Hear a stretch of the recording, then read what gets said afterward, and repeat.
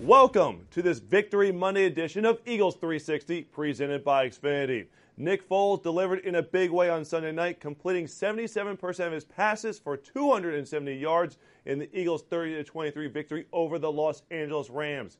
Head coach Doug Peterson announced earlier today that Foles will start once again at quarterback against the Houston Texans this Sunday to give Carson Wentz another week to rest his injured back.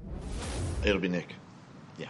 And what factors led to that? Well, where Carson is health-wise, and just another week of rest for Carson will help him, and so made the decision to go forward with Nick. Coach Pearson declared that Wentz will be the starter once he's healthy enough to play.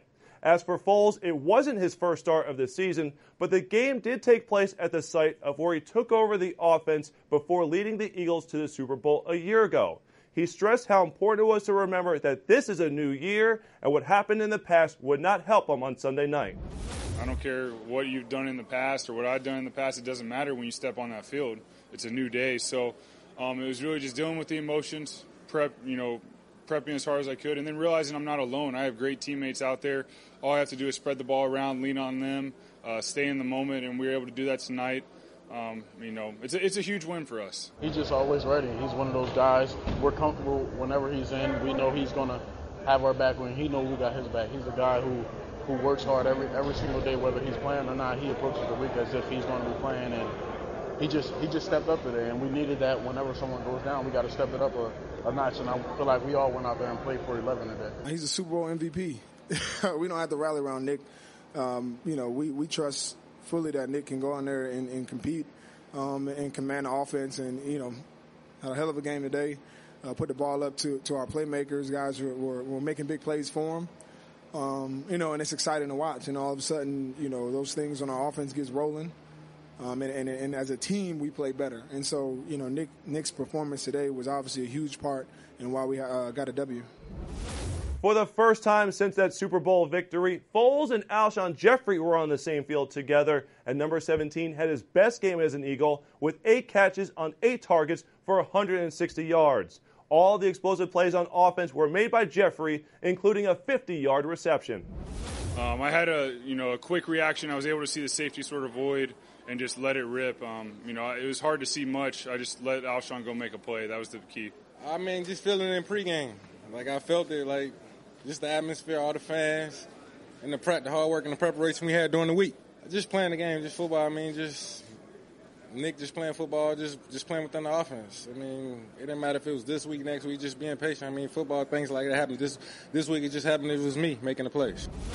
All 3 phases contributed to the win as the defense held the Rams to their lowest point total at home all season. Defensive tackle Fletcher Cox battled through an early hip injury to make life miserable for Rams quarterback Jared Goff. We all knew what we had to do. We all knew we had to stop the run and get them in those long down situations. And, at that time right there, Coach Schwartz just let the guys up front rush, and I think everybody did a great job of getting after the quarterback. I feel like we affected the quarterback, and at the end of the day, one big key for us was just going to be knocking things down and making them kick field goals or earn their touchdowns, and our DBs, did a good job of that. People know that we can rush. The numbers aren't always going to be there for us, but we're going to hit them and we're going to affect them. An unsung hero of the night was rookie defensive back Avonte Maddox, who returned to the lineup after missing 3 games with knee and ankle injuries. Because of an undermanned secondary, he was forced to start outside at cornerback for the first time in his career, and he responded with an interception and had tight coverage on the final play of the game, an incomplete pass in the end zone. This is big for us. We've been fighting adversity this whole year, and to come in, to go away and get a big win for us is really big for us. And our goals right now is to definitely win the next 2 now. So that's definitely a big thing for us. I know the situation that he's in, and I know it's not easy, and we're putting a lot on his shoulders as a young guy, as a rookie. Come in, you're drafted as a corner, then move to safety, and you're learning all of it. And we're not just spoon-feeding him. We're giving him the whole defense, making him make calls. Somebody gets hurt, he has to go into the nickel with no preparation throughout the week. This week, didn't even know if he was going to play. Then he's at corner. He hadn't played corner all year. And he's making plays that's making differences in our season. And so, I take a lot of pride in making sure that, he's prepared to just, encouraging him. But he's a player that I think is going to come into his own. He's explosive. He's made a ton of plays this year. It's fun to watch, quite frankly. Winter is almost here, but it's already ski mask season for the Eagles. On Sunday night, the defense took the ball away on 2 different occasions and stole a critical victory on the road. Where we are right now, if we want to continue to play, we got to go take it. And so for us, it's kind of that season where we're going to go steal everything we got, whether it's the ball, whether it's the game, our chance to go play in the postseason. We got to go take it. And so that's kind of what that ski mask is doing. And, for us, I think it's bringing back that energy, having fun. Guys are enthusiastic about, contributing. And there's so many different people, making plays. It's right on time.